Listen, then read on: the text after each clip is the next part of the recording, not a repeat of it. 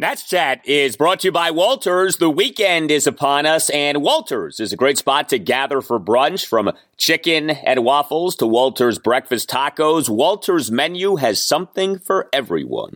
On top of that, for only $20, enjoy bottomless drinks, including mimosas, Bloody Marys, Trulies, and old-time lagers. Make your reservation at waltersdc.com today. We're driven by the search for better. But when it comes to hiring, the best way to search for a candidate isn't to search at all. Don't search, match with Indeed. Indeed is your matching and hiring platform with over 350 million global monthly visitors, according to Indeed data, and a matching engine that helps you find quality candidates fast. Ditch the busy work. Use Indeed for scheduling, screening, and messaging so you can connect with candidates faster.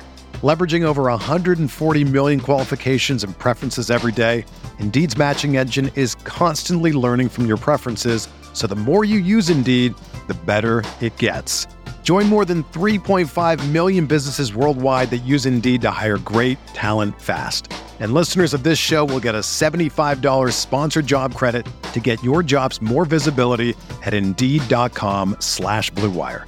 Just go to Indeed.com/Blue Wire right now and support our show by saying that you heard about Indeed on this podcast. That's Indeed.com/Blue Wire. Terms and conditions apply. Need to hire? You need Indeed.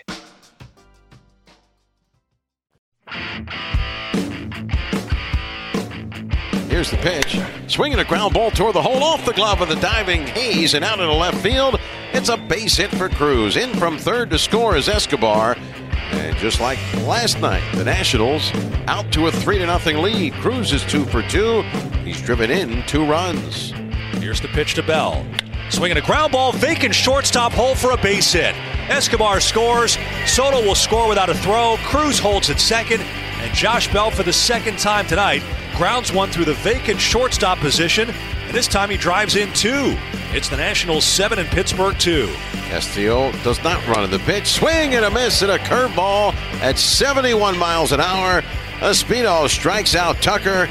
And a Curly W is in the books in Pittsburgh. And welcome to Nats Chat for Saturday, April 16th, 2022, along with MASNsports.com Nationals insider Mark Zuckerman, who is in Pittsburgh. I'm Al Galdi, host of the Al Galdi podcast. Well, Friday was Jackie Robinson Day in Major League Baseball. Friday also was Good Friday. Friday also was the beginning of Passover. A lot was happening on Friday, but also happening on Friday was a Nationals win, a 7-2 win at the Pirates in Game 2 of a 4-game series. Nats now are 4-5 on the season. Eric Fedde was solid for a second time in as many starts this season. The Nats bullpen, which ended up being like a mixture of the A and B bullpens, was excellent on Friday evening. The Nats continued to hit a bunch of singles, but the Nats scored 7 runs. The Nats even had their first stolen base of the season. Took a while, but we got it. And Mark, here we are. Nats are 4-2 since their 0-3 start. And like we've seen now, like there's a formula here. When they follow the formula, they win. When their starter gives them 5 innings, they're now 4-0. When the starter doesn't get to 5 innings, they're 0-5. So if that isn't the obvious line of demarcation that tells you what the outcome of the game is going to be, there it is for you. Fedde wasn't great, but he did what he needed to do. He finished strong, got it to the bullpen. And on this night, it's a close game in the 6th. So you go to Sean Doolittle, who again was fantastic. But then because the offense kept tacking on, it allowed Davey to pass over the rest of the A bullpen and use Austin Voth and Paolo Espino to close it out. And the rest of those guys could just sit back and relax in a comfortable reclined position in the bullpen for the rest of the night. Yeah, I mean, it would have been a shanda if Davey had to go start using his A relievers in this game with the Nats putting up the 7 runs. So it was nice to see that. I mean, you know, we talk so often about A bullpens, B bullpens. The fact of the matter is you're allowed to mix the two. Like the 2 sets of relievers are allowed to intermingle. And so if what seems like an A bullpen game becomes a B bullpen game, that's a good thing. And that is in fact what happened on Friday night. Yeah, and to that, give credit to Austin Voth, because we don't always know that it's going to be a clean inning for him. And he had 2 very clean innings on 21 pitches. And then our boy Paolo Espino closed it out. But yeah, you're right. I mean, you do need to be able to trust some of these guys with a lead and not always have to count on the same ones when you're ahead. And what this also does is now, you know, Saturday night, if they're in a good position again, you have a bunch of available top relievers who could pitch the late innings for you. I mean, the way it's worked so far, they haven't had a lot of back-to-back games where they've needed, Rainey, Finnegan, Doolittle. And now because they didn't have to use them in this one, they are in a position to now come back to them if they're able to, be ahead late on Saturday night. It all started with Fedde on Friday night, and we all get it that the standard for Nats starting pitching this season is not sky high, but the truth is Eric Fedde has been the Nats' best starting pitcher so far this season. He gives you 2 runs in 5 innings, 6 strikeouts. He only allowed 4 hits, a double and 3 singles. He issued 2 walks. He wasn't pitch efficient. He threw 96 pitches over the 5 innings. I was thinking about this, though. I mean, here we are now 9 games into the Nats season, and the standard clearly is if you get 5 innings from the starting pitcher, that's a good thing. When do you think we will finally see a Nats starter get to 6 innings? Do you think it won't be until May? What are we looking at? I was thinking about this last night after we taped the show.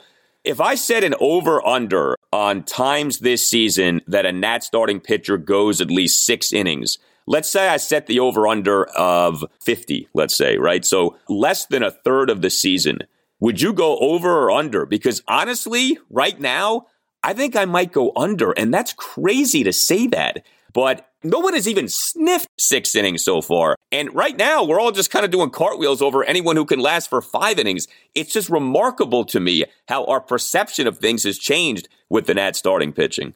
I think it was, Josh Rogers reached the 6th, but only got 1 out before he came out. And he's the only one to even touch the 6th inning. It's a great question. I hadn't considered it like that.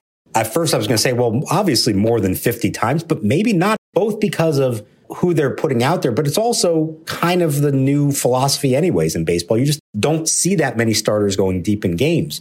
So would it shock me if they only got it about 50 times? I mean, yeah, given the lack of veterans and guys, with track records that they have in the rotation, that it's entirely possible. What I thought was interesting here is that Davey was actually kind of critical of Fedde after this one. Fedde struggled, an inning there just by the walks. Because of the high pitch count early in the game that sort of left it where he was never going to be able to go beyond 5. He thought, especially with a 3-0 lead, go after them more. He said, what's your best pitch? It's a cutter. Don't throw the whole kitchen sink at them early in the game. Get ahead in the count with your best pitch. Try to get some quick outs. And now maybe you can get to the 6th inning with your total under 100. And, I think that's showing that he expects a little more from someone who's now been in the big leagues for a while. And for better or worse, Fedde is one of their more established starters at this point. Davey's trying to set the bar a little higher for him.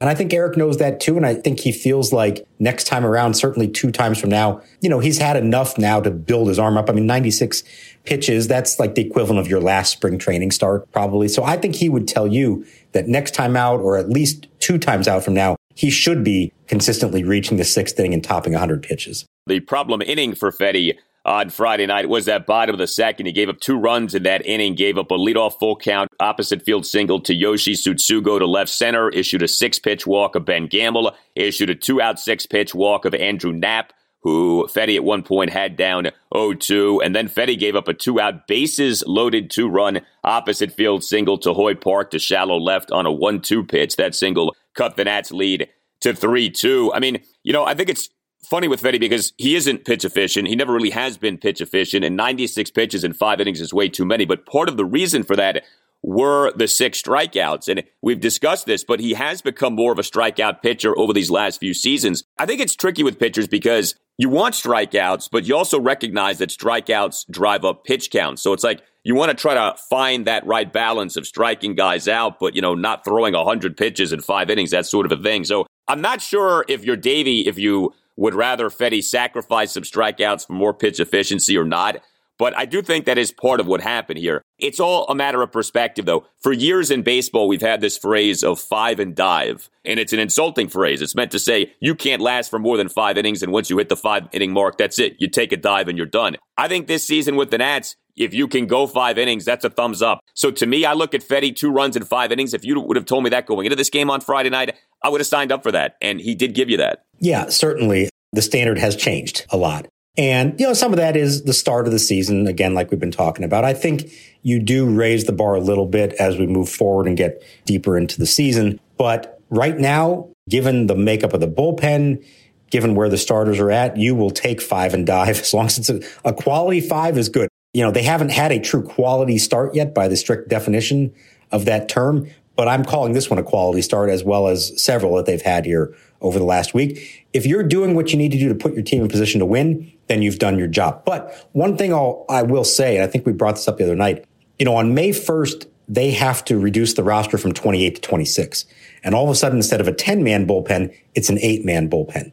In turn, that is going to sort of force the starters to go a little deeper because you can't just say, we're going to use 4 guys tonight, 4 guys tomorrow night. But that's everybody. That's all you have. So I do think that puts some added stress either on the starters to get you through the 6th more, or you're going to have a couple of guys in your bullpen who can go multiple innings. Now, Voth did it on this night. We know Paolo Espino can do it, but how many do they have that consistently can do that? I'm not sure. So that might be an interesting question 2 weeks from now when they get to the roster reduction of how do they assemble their bullpen, knowing that they are going to have to ask for a little more out of them unless their starters can start going deeper. Yeah, I think it's going to have to be on the pen because I don't know how you can look at this rotation and think all of a sudden multiple guys are going to consistently start giving you 6 innings. If it happens, great, but it's hard to look at the rotation and have great faith that will be coming. But all things considered, Fedde put the Nats in position to win, and the Nats bullpen on Friday night was lights out. 3 Nats relievers, Sean Doolittle, Austin Voth,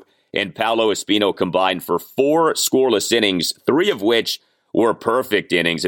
How about Doolittle so far? I know it's early. I know that the appearances aren't many, but a perfect bottom of the 6th on 14 pitches, 11 of which were strikes. I love how Davey is using Doolittle. The inning doesn't matter. It's about the matchups, as we've discussed, and Doolittle in every circumstance this season has looked great so far. And then I think the surprise of the night was Voth. He tosses that perfect bottom of the 7th on 11 pitches. You say, all right, probably done for the night, although who knows? Comes back out for the 8th, perfect bottom of the 8th with 2 strikeouts. So 2 perfect innings from Austin Voth. Like you said, you're never quite sure what we're going to get from him. He at times doesn't look good, but he can look good. And I guess that's what he does. He teases you. He's like seduces you into saying, well, geez, he can look so good. Why doesn't he like this all the time? But he sure looked great on Friday night. And then our guy, Paolo Espino, the secret weapon, with a scoreless bottom of the 9th inning. The Nats pen obviously did have some issues in game 1 of the series, especially Andres Machado and Patrick Murphy. But overall, man, since the 0-3 start, the bullpen for the most part has been a strength for this Nats team. Yeah, it has. The thing about Voth that was most impressive, those last 2 outs in the 8th, he struck out Brian Reynolds and Key Brian Hayes, their best hitters. So talk about finishing strong to give you those 2 solid innings. And then, like you said, in the 6th, why on this night was Sean Doolittle pitching the 6th when on all other nights he would pitch later in the game? Well, because of the matchups. We talked about this.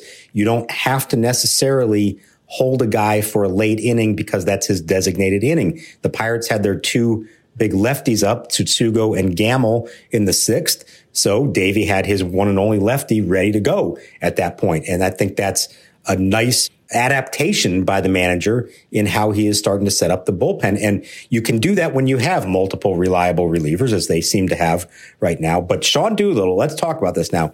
12 batters faced this season, 12 batters retired, 5 strikeouts.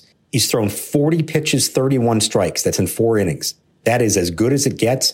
He looks like peak Sean Doolittle. Eric Fedde even said he thinks he might look better now than he did last time around because he's incorporating that breaking ball and throwing it really well. Remember, he was fastball all the time, maybe just the occasional breaking ball or changeup to keep them off balance. He's actually using that breaking ball now effectively. And, it's 4 games. You don't want to get too excited here. You knock on wood and all that. But boy, it is hard not to be impressed with this and think that we may be seeing a second coming of Sean Doolittle here, which is just an astounding thought given where he was a year ago. Sean Doolittle's average 4-seam fastball velocity this season coming into Friday night per Fangraphs was 94.1 miles per hour. His best since 2017. You think about that. His best in 5 years is what he's had so far this year. Now, we understand it's early. We'll see if the velocity diminishes as the season goes on. But when Doolittle really started declining with the Nats, the velocity was the thing. The velocity plummeted. That he has figured out a way to get it back up is awesome. And I do think that changes the Sean Doolittle conversation. I think we all viewed him as aging reliever, not what he was at his peak. If you can get some decent production out of him, great. But if, in fact, he has somehow turned back the clock, maybe the Sean Doolittle of, say, 2017 can be a thing again. Like maybe the guy who came here and really helped to stabilize that Nats bullpen in 2017 can all of a sudden be back here for the Nats in 2022. So the key is going to be how much does Davey have to use him? He's been able to space out his appearances right now. If they get to a point that he is pitching more consistently, that's when he sort of broke down, when he was the only guy and they had to use him almost every time they had a lead, often for multiple innings. And you saw the wear and tear of that. And, it almost derailed his career as a result. So you would hope that they have enough depth now that they don't have to keep putting him out there that much. But you also, if he's this good, you're going to want to start using him every opportunity you get. And so I think it's going to be a fine balance, and I'll be interested to see how that plays out. Is Davey able to keep it as a, 2 or 3 times a week, or does it become, hey, we really need you for 4 or even 5 times a week? And then if that is the case, how does his arm, how does his body react to that? You hope it doesn't break down again, but that would be the one area of concern. That's sort of like that last step he needs to get over. He's looking great right now. Let's see, does he hold up as the workload increases over time? Yeah, and as we approach that MLB trade deadline of August 2nd, so the Nats can get something good for him. Nice night, Alan. You had to just throw that in again. The trade value is skyrocketing right now for Sean Doolittle. I love it. I love it. Keep doing as you do. By the way, Sean Doolittle's career has turned around since appearing on the Nats Chat podcast. That is not a coincidence. The karma of the Nats Chat podcast has struck again with Sean Doolittle having success. So anybody else out there who needs to kind of turn things around, give us a call. We will happily put you on, turn your whole life around. Hey, Victor Robles' agent called me today. He said, put Victor on the Nats Chat podcast. I said, I'll see what I can do, all right? But we're very busy right now, so I can't promise you anything. Are you a law firm partner looking for a better situation for your practice and a blockbuster contract worthy of Juan Soto? If so, you should call Mason Kalfas of Zenith Legal in Washington, D.C. He works with law firms and lawyers on finding the perfect match. No platoons, just superstars. Some lawyers switch firms because of conflict. Some lawyers switch firms for a better platform for their practice. And some lawyers switch firms for more money. You need the Scott Boras of legal headhunters working for you, and that's Mason. Mason will work with you to find a better fit for your practice and ultimately the best deal for you and your entire team. Call him today at 202-486-3535 or check out his website, zenithlegal.com. This is an unprecedented time in the legal market, and many top firms are looking to expand. Call Mason today. Zenith Legal also works with associates and distinguishes itself on personal service. Zenith Legal doesn't just spam resumes out to law firms. Zenith Legal talks to the right people and gets your resume in front of the decision makers who matter. Whether you are a Rainmaker partner or a mid-level associate, give Mason Kalfas at Zenith Legal a call today to accelerate your career. Call today, 202-486-3535. We're driven by the search for better. But when it comes to hiring, the best way to search for a candidate isn't to search at all. Don't search, match with Indeed. Indeed is your matching and hiring platform with over 350 million global monthly visitors, according to Indeed data, and a matching engine that helps you find quality candidates fast. Ditch the busy work. Use Indeed for scheduling, screening, and messaging so you can connect with candidates faster. Leveraging over 140 million qualifications and preferences every day, Indeed's matching engine is constantly learning from your preferences, so the more you use Indeed, the better it gets. Join more than 3.5 million businesses worldwide that use Indeed to hire great talent fast. And listeners of this show will get a $75 sponsored job credit to get your jobs more visibility at Indeed.com/Blue Wire. Just go to Indeed.com/Blue Wire right now and support our show by saying that you heard about Indeed on this podcast. That's Indeed.com/Blue Wire. Terms and conditions apply. Need to hire? You need Indeed.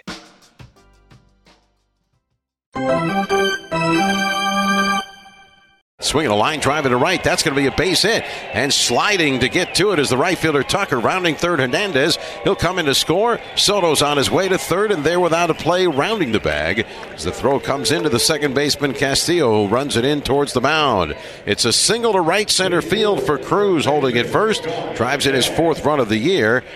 Runners on first and third, still with nobody out. 3 hits in a row to start the game. It's the Nationals 1 and the Pirates nothing.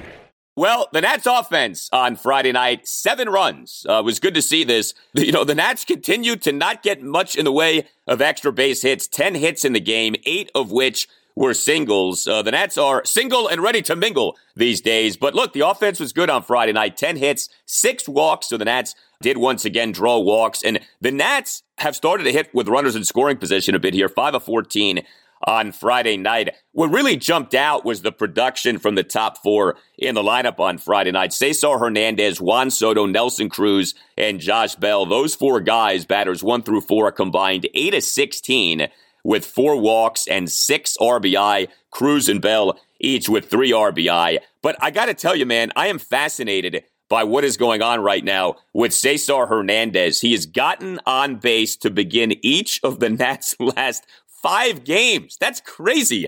I'd love to know in the history of the Nats, how many times has that ever happened? The leadoff man in his first plate appearance in each of 5 straight games gets on base. And, not so coincidentally, we're seeing the Nats score some runs in these recent first innings. Friday night, a 2-run first. Cesar Hernandez getting things going with a leadoff opposite field single through the left side of the infield. I mean, he's not doing much in the way of extra base hits. He's still not really drawing that many walks, but he is piling up the singles. And every game, you have now this supreme confidence that Cesar is going to begin things for the Nats by getting on base. And not just getting on base, but scoring runs. The last 4 days, he has gotten on base and scored in the top of the first to give them a lead. And it's a great thing to see. It's exactly what you want. If you're going to be hitting in front of Juan Soto, Nelson Cruz, and Josh Bell, you better get on base as much as possible. And that's exactly what he's done. It's worked out perfectly. So that's been a nice development for him. The only other leadoff hitter they've had, I can think, who maybe had a streak like this was named Kyle Schwarber. And the difference was, he was scoring runs. He was driving himself in. That's how he did it. The hottest man on the planet leading off against him, Kyle Schwarber. First pitch belted, deep right field, way back, going, goodbye!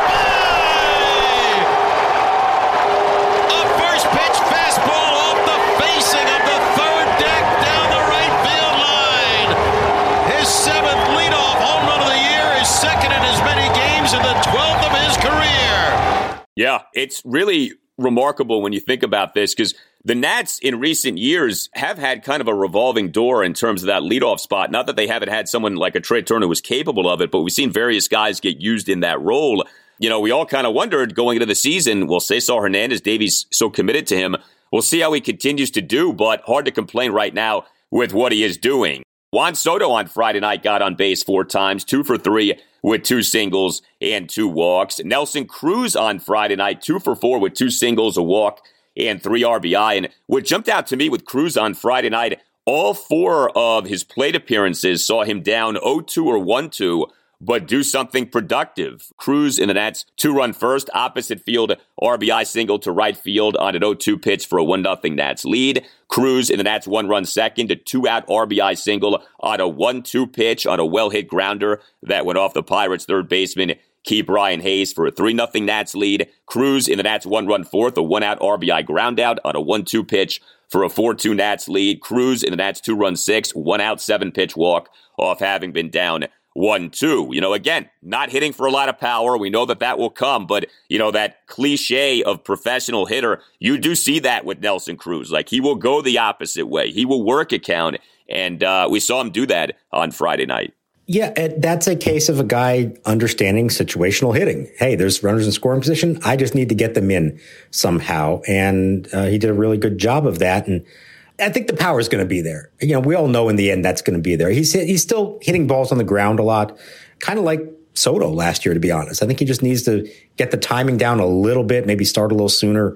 Next thing you know, he's going to be elevating. And as the weather heats up, I think he'll start doing that. So I'm not too worried about that. But, Soto gets on base 4 times, first time this year that he's done that. Remember, he did it 26 times last year, a number that has only been topped in history by a couple guys named Babe Ruth and Barry Bonds, who are pretty good.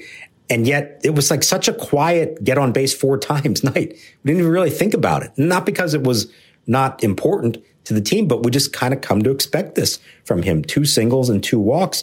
Never gives away an at bat. It's a great sign that he's already doing that. And then to have Cruz and then Josh Bell with a couple of big hits, who also good situational hitting from Bell.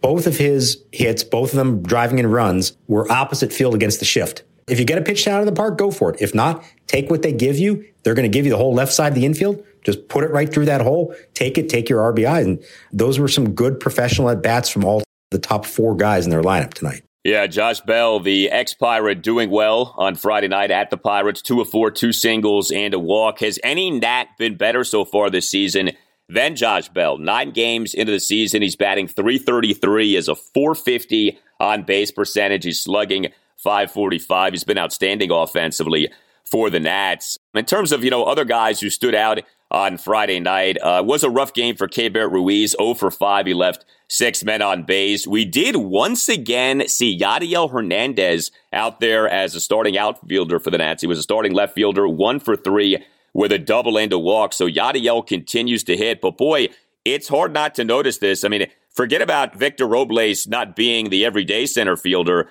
I mean, is Victor now just a bench player for the Nats? I mean, the Nats on Friday put D. Strange Gordon on the injured list. We can get to that in a bit. But you once again had Lane Thomas as a starting center fielder and Yadiel Hernandez as a starting left fielder. It feels like we're seeing less and less of Victor right now. So if we are to believe Davey Martinez, and I know we discussed the other night how much we should listen to what he says or not, Victor's going to be in there on Saturday and on Sunday. Darnell Coles, the hitting coach, wanted to spend 2 days working with him on this swing. They liked what they saw from him in batting practice on Friday. Now, he did come in for defense late and then wound up getting an at-bat in the 9th inning, and he grounded out to short. So it wasn't like there was a whole lot to work on there. But Davey is saying we're going to see him the next 2 days, that this was a calculated decision to let him work on some things that they've been working on. But he's now 0 for 16, I think, on the season. Yadiel Hernandez is hitting the ball well, and at some point, you have to say, well, does he give us our best chance? Lane Thomas, who had been struggling at times, had an RBI double in this game. It's an interesting question that's coming to a head. I don't think Victor's out altogether, but I would say that if he really is in the lineup on Saturday and Sunday, he needs to make the most of that. He needs to show them something in those 2 games to suggest that he has turned a corner and figured something out. Because if he doesn't, and now we get back to the homestand starting Monday, and Yadiel's still hitting, and maybe Lane's starting to hit, we haven't seen Donovan Casey yet, who was called up today. There are a lot of alternative options for Davey if he wants to go there. And one of these days, Victor Robles is going to have to prove that he should be out there on a regular basis. If you're him, you don't want to give Davey reason not to play him. And right now, he's bordering on that.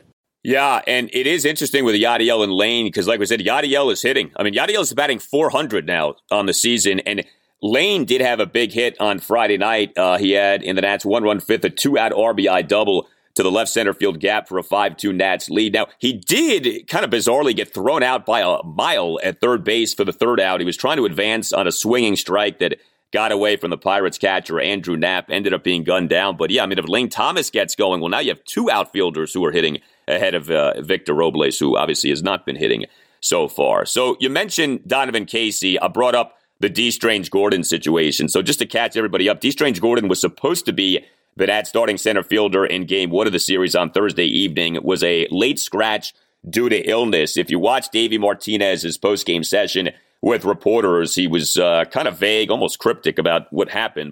D. Strange Gordon was ill, and the Nats on Friday put D. Strange Gordon on the injured list and recalled outfielder Donovan Casey from AAA Rochester. Now, look, I mean, I don't think you have to be Sherlock Holmes to figure out what may be going on here with D. Strange Gordon. I don't know why the Nats can't just come out and say what's happening here. But normally, when a guy goes on an injured list, the Nats will specify the injured list, right? 10-day injured list, 60-day injured list. Last year, there was a COVID-19 injured list. Usually, when a guy went on it, the Nats would just say the guy was going on the injured list. So by that deduction, is D. Strange Gordon on the COVID-19 injured list? Is there still a COVID-19 injured list for this season? There is, and the reason that I think it's pretty safe to say that that's what's happened here is that when you go on the COVID IL, you do not count against the 40-man roster. The Nationals made another 40-man roster move. On Friday, they claimed an outfielder off waivers from the Blue Jays, Joshua Palacios.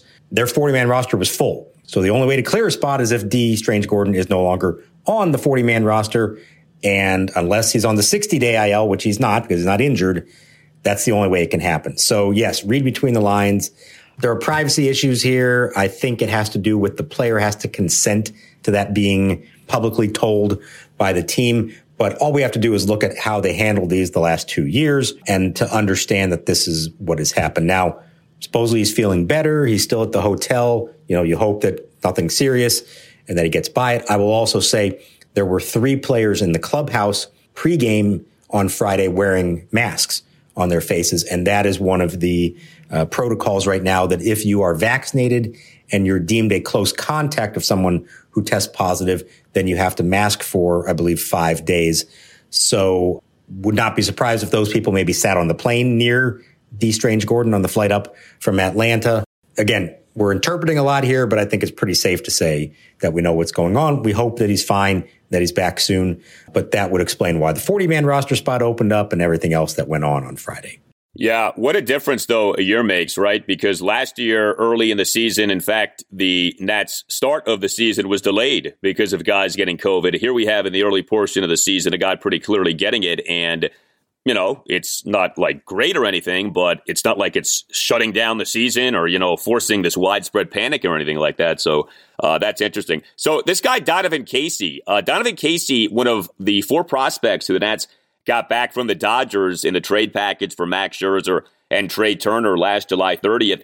Casey was obviously only in the Nats organization for a little while last year, ended up being named the Nats 2021 Minor League Defensive Player of the Year. If you go by the MLB pipeline rankings, he is the Nats' number 19 prospect. He's an older prospect. This season is his age 26 season. Do you think we'll be seeing any of Donovan Casey this weekend? At some point, yeah. I mean, I don't think he's being brought up here because he's going to play every day, anything like that. But they want to get a look at him. They wouldn't have called him up if they didn't think so. He's a good athlete. He's a kind of a big guy, long arms and legs. He can play all 3 outfield positions. So that's good. He was off to a pretty good start at Rochester. I think it's 2 doubles, 2 triples, and a homer so far in just 6 games. So I think they're going to try to find the right spot for him and see if they can, find a way to do that. But certainly the way Robles has struggled, that, maybe there is an opportunity to get him in there at some point. I don't know that in the long run he profiles as an everyday outfielder. Maybe he will, but he's already 26, just finally making his major league debut. So I would think long term is maybe more of like a 4th outfielder type, but that's kind of what we thought Lane Thomas was. And he proved that maybe he is more than that, at least so far he has. So you never know. We'll get a look at him here at some point. He was really excited to get the call. He wasn't necessarily expecting it this soon. He said he was in a meeting with the team in Rochester on Thursday afternoon, and Matt LeCroy, the manager, announces to everybody, hey, we just had a player called up. And Donovan says he just assumes it's a pitcher. And next thing you know, LeCroy's announcing his name, and he almost had to pause and comprehend that for a second before I realized oh no, wait, that's me. I'm coming up. So pretty cool thing for him. And, pretty cool to say that now 3 of the 4 prospects they acquired from the Dodgers for Trey Turner and Max Scherzer are on the big league roster. Keibert Ruiz, Josiah Gray, and Donovan Casey, and maybe Gerardo Carrillo we will see here at some point as well. Yeah, I mean, that's obviously a function of a lot of things, but, the Nats got prospects from the Dodgers who obviously were not years away. Like, they got guys who were, right on the doorstep, if not, like in the case of Josiah Gray, had already debuted. In fact, Ruiz had debuted already, too, at the major league level when the Nats got him last year. So, yeah, 3 of the 4 who are on the Nats right now. That's kind of crazy. You tell us what you think. You can hit us up on Twitter at Nats_chat. You can email the podcast, natschatpodcast@gmail.com, including if you would like to become a sponsor of the Nats Chat Podcast. Hit up Tim Shovers and see what we can do for you. We got this email from another Tim. It's a question for you, Mark. He says, my question is how the universal designated hitter affects various aspects of the off-the-field game. For example, is the job of the equipment staff much easier because the staff doesn't need to take bats and batting helmets for pitchers on road trips. Do the position players get more batting practice now that pitchers no longer need the reps? Interesting question. Tim is obviously a deep thinker, thinking about these things. Have you noticed any differences with the universal DH? So that is not one I had considered previously, but it is a good, interesting question there. Certainly, it's a lot less equipment than to not have to have the pitcher's batting helmets, although typically they would only have helmets for the starters. I feel like the relievers, if they ever had to take an at-bat, might just grab someone else's and maybe not have one designated for them since they didn't do a lot. As far as BP goes, the way they would typically do it would be whoever that night's starter was would take an early round of BP in the afternoon. But that would be it. You wouldn't have all of them. Every once in a while, you'd want to get, let them all get their swings. But that would be earlier in the afternoon. So the true, what we call BP, when fans are in the park in the, 4:30 to 5 o'clock range, those are the standard hitting groups of the position players. And it's usually 3 groups. The first 2 are the guys who are in the lineup that night. And then the third group are the bench players. So if pitchers hit, it's usually much earlier in the afternoon, not with them. So I don't think this has necessarily changed anything in terms of, it's not like there's now more BP for the position players. I think they already had what they were going to do all along. It might just mean a little bit of less early work and certainly a lot fewer helmets for Mike Wallace and the clubhouse crew to have to worry about bringing with them all over the country. One more thing. So how about the fact that Alcides Escobar on Friday night in the Nats 1-run second draws a leadoff 4-pitch walk and steals a base, the first stolen base for the Nats. Not something that probably most people were monitoring, but, it's not until game number 9 in the season that we see a stolen base for a Nat. And, I guess now that Trey Turner is not here and stealing bases is something that's fading for a lot of different reasons, including analytics, I guess we shouldn't be shocked by that. That is kind of quirky, though. It took 9 games into the season for the Nats to register a stolen base. Well, and also think about another reason why, because Victor Robles has not been on base to attempt it. He'd be the other one to do it. Here's the crazy thing. They were 0 for 2 on attempts prior to this. You know who the 2 guys were to attempt a stolen base prior to Alcides Escobar? I know Josh Bell was one. Yes, he was. The other one, and I don't even remember this. I got to go back and find it. Yadiel Hernandez. I don't remember how that came about. I must have blocked that one from my memory already. Who would have thought the first 2 stolen bases of the season were attempted by Josh Bell and Yadiel Hernandez? That's crazy. That's good. Maybe that's why the Nats had 0 stolen bases up until game 9 on the season.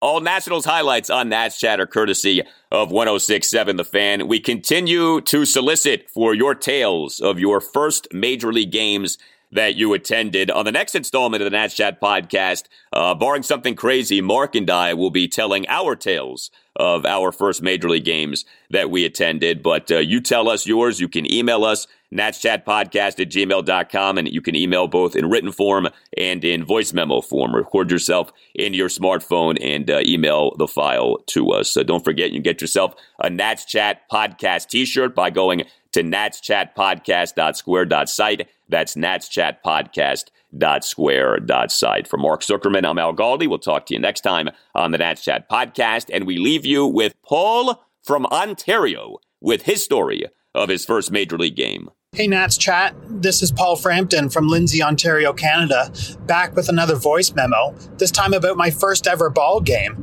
which was between the Toronto Blue Jays and the Seattle Mariners. We got to the game early enough that we could watch the Mariners practice. My older brother, myself, and a couple other kids in the section stood as close to the players as we could, hoping to get a ball. While all the other kids and my brother stood there with their hand out, just waiting, I stood there with my arms crossed. As the Mariners finished their practice, one of the players, an outfielder, whose name I forget at this point, came running over, grabbed me by the hand, and put a ball in my hand. Needless to say, I was thrilled and ran back to my parents. The story takes a turn after the game, though. As we were headed home and my father was listening to the post-game chat on the radio, they announced that the very player who had handed me the ball had been traded by the Seattle Mariners. My father locked eyes with me in the rearview mirror and exclaimed, "He must have been traded for giving you that ball." I, of course, believed it because I was a gullible little child. And I believed that for well over a year until we attended another baseball game, and I refused to go near any of the players because I didn't want to get any of them traded. Now that I'm 40 years old and I look back on it, it was a hilarious prank that my father pulled, and I completely fell for it. And that was my first ever ball game. With pinch batter Frank Keller at bat, Robinson dashes to the plate. It's close, and umpire Summers calls him safe on the daring maneuver. But Yogi Berra doesn't think so. And the fans will never forget the sight of Jackie Robinson tearing for the plate on his daring steal. Everyone is talking about magnesium. It's all you hear about. But why? What do we know about magnesium? Well, magnesium is the number one mineral that 75% of Americans are deficient in. If you are a woman over 35, magnesium will help you rediscover balance, energy, and vitality. Magnesium supports more than 300 enzymatic reactions in your body, including those involved in hormonal balance. From functional medicine doctors to mental well-being and female hormone experts, we all know that magnesium is the one mineral to improve all aspects of well-being and health. But which one? Magnesium Breakthrough from Bioptimizers, the trusted choice recommended by leading experts with 7 best-absorbed forms of magnesium to ensure your body receives the support it needs for overall well-being. Go to bioptimizers.com/balance today and use code BALANCE10 for 10% off. Support your journey to wellness at bioptimizers.com/balance. Magnesium Breakthrough from Bioptimizers, your foundation to optimal health and vitality.